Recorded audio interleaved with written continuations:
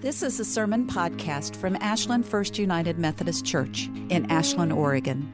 Visit us online at ashlandmethodist.org for more sermons like this, church information, and how to get involved.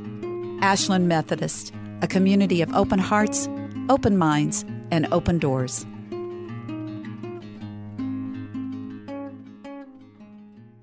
Wow. The Bible is really deep. To state the obvious, I can be Captain Obvious this morning. And sometimes we err in reading it very superficially.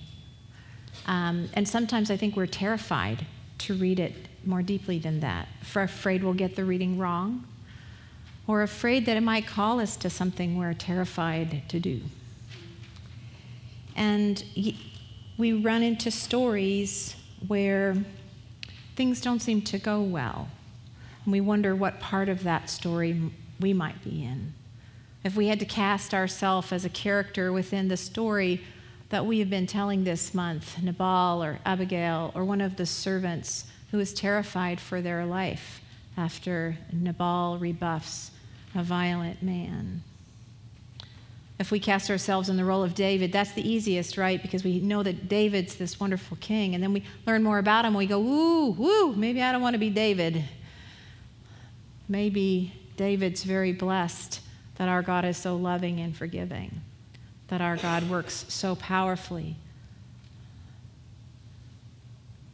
that there are moments of David's life that go far beyond what we sort of saying about as being good humor. I joke that we're all rascals sometimes to soften it, but sometimes we do wicked things. And sometimes when that wickedness happens, it's hard to pull out. Sometimes you feel caught up in an energy around you and you lose the ability to choose for yourself. And when you come to later and you think about what you did, you have deep regret. Those who do not have a religious tradition often have no way to work through that deep regret. And they flounder. Religion isn't perfect. There's a lot about it that's really complicated and sometimes disheartening. But it is a handhold into the divine. We hear the testimony of so many over so long who say, hang in there, God is loving. Hang in there, God can forgive you. That your wickedness is not the end of the story, not even for Nabal. For Jesus teaches us that God redeems all creation. And I hold out hope for the moments of Nabal's life at the end, where he had a chance to do some reckoning and ask for some forgiveness. Anybody who has ever been at the bedside of somebody who is passing into the next realm knows that some of this goes on. And we can trust this, that God is good, that God uses God's power to redeem. So when we read hard stories like this, we need to remember that.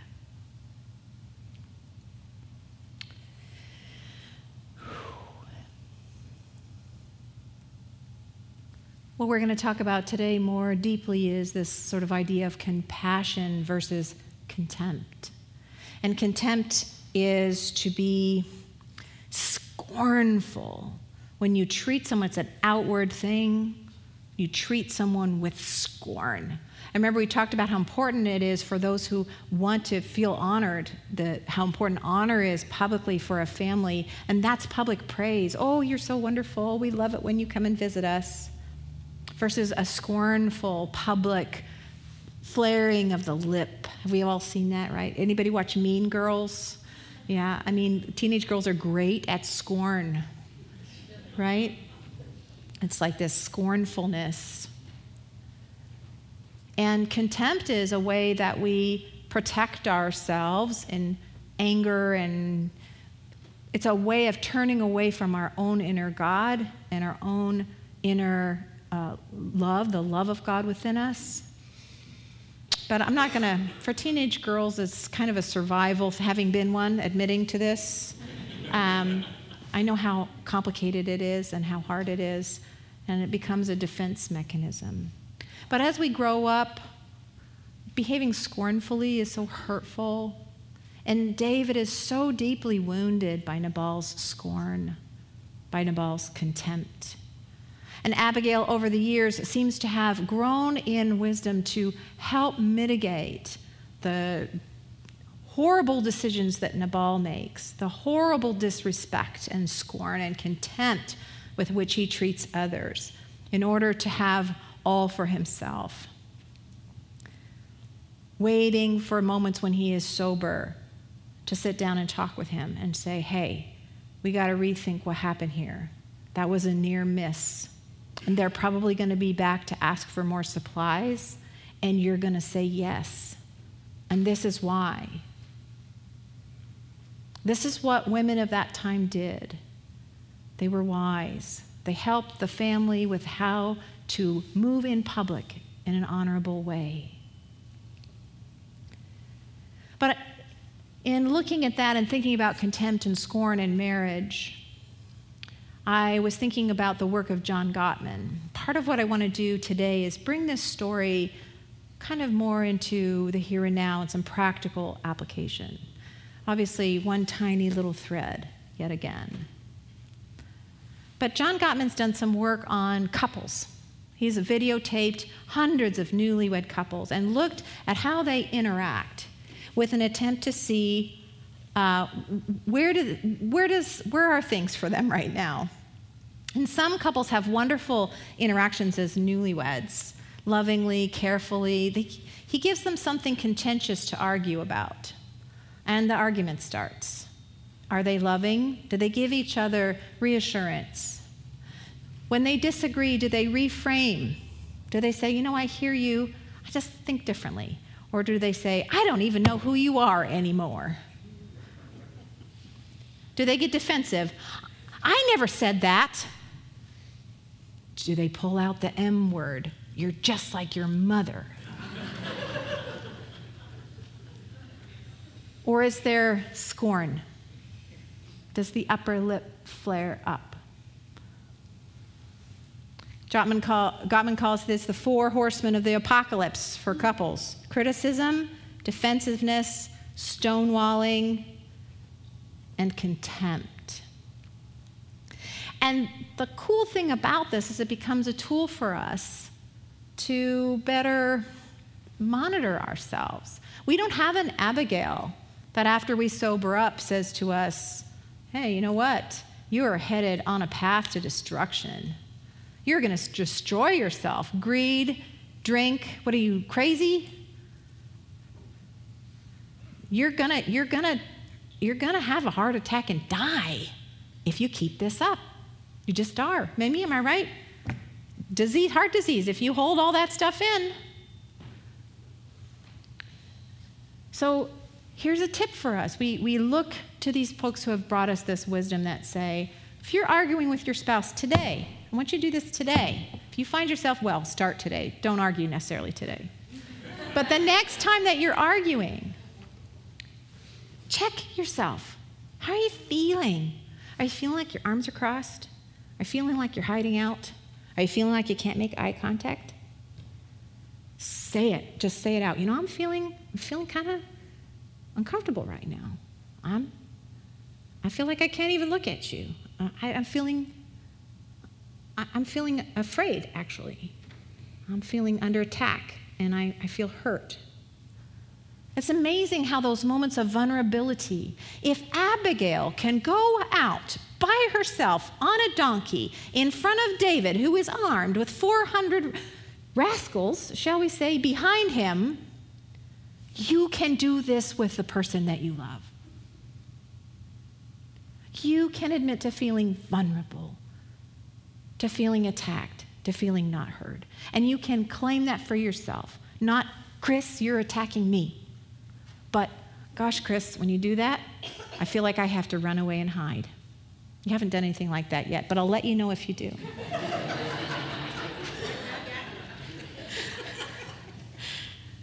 But you see, and sometimes you can even bring in a little laughter. So criticism, rule of thumb, criticism breaks down relationship. Words of appreciation build relationship. For every act of criticism, you need a few acts of appreciation. So if you wake up suddenly in the middle of an argument and realize that you are criticizing like crazy, shift gears. I really appreciate that you've sat here while I've criticized you, and I've just realized I've done that, and I really care about you, and I'm sorry about that. So what happens if you're vulnerable to your loved one? Will they then take a pike and stab you in the heart? Finally, you have admitted you're a jerk. Maybe. I hear a maybe from over there. But probably not. Probably not. In fact, probably the other person, especially if they haven't been to this particular sermon, will be like, what just happened? That's weird. I don't even know what to do now. You've made a gap. In that gap, you say, I heard this great sermon yesterday.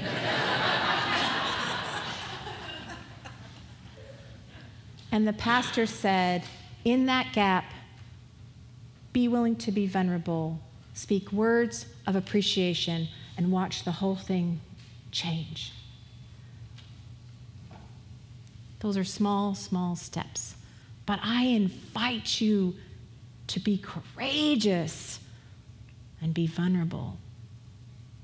Work on it. Words of appreciation. That's it. It's that simple.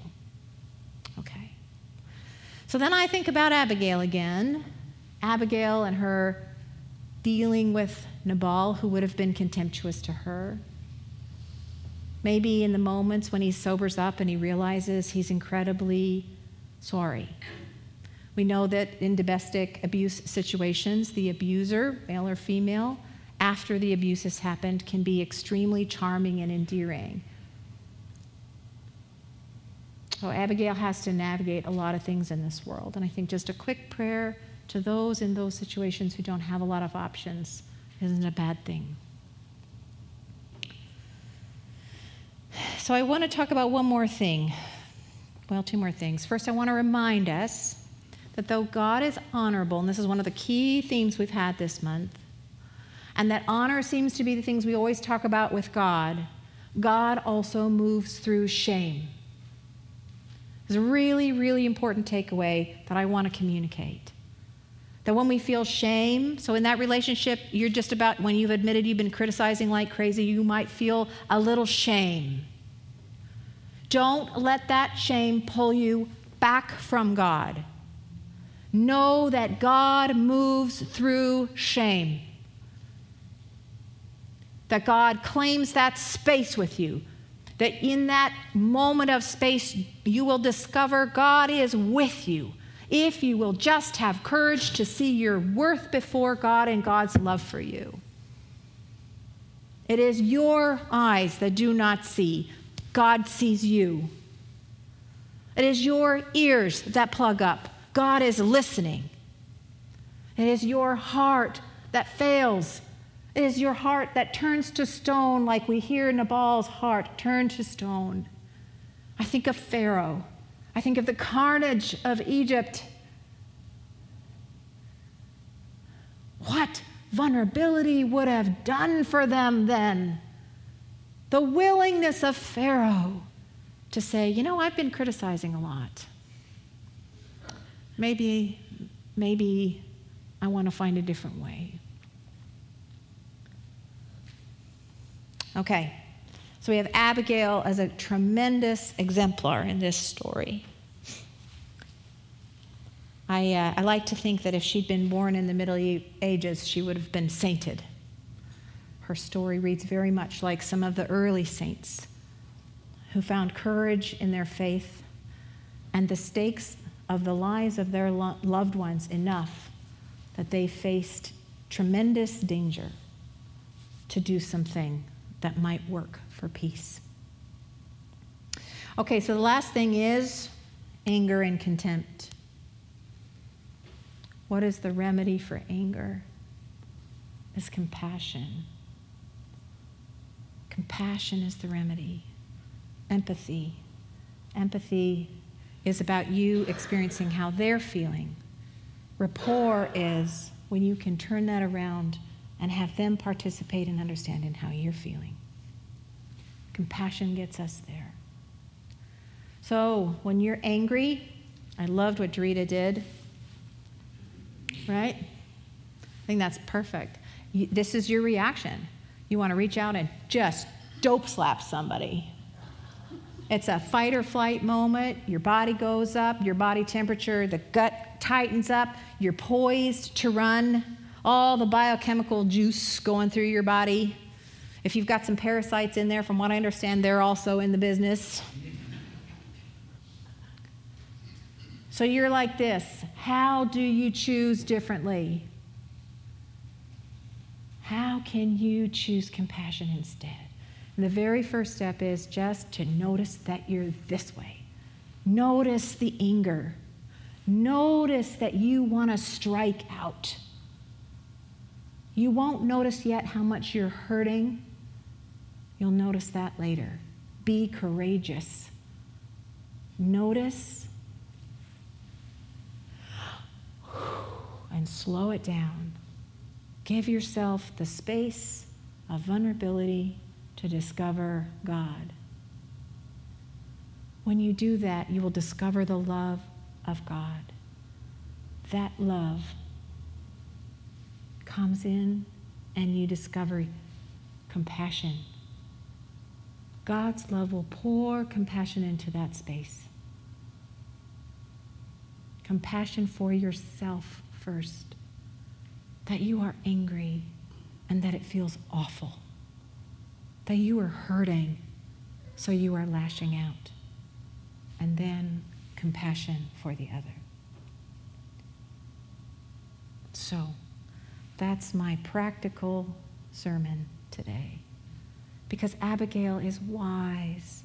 And too often we read of the public honor work in the Bible, but not the work of transformative change that happened in people's lives all the time.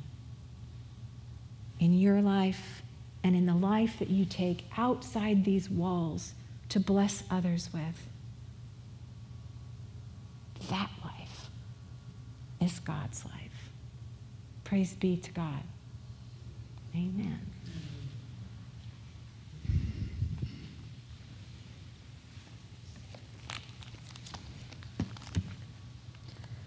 I'd like us to just breathe for a minute, a moment of reflection.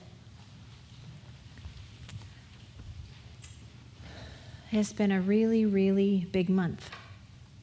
I am so grateful for all of your patience in moving through Abigail.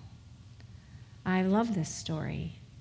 And even as I worked on it more this month, I loved it even more. It's a deep and beautiful story. And our story all together as people of faith.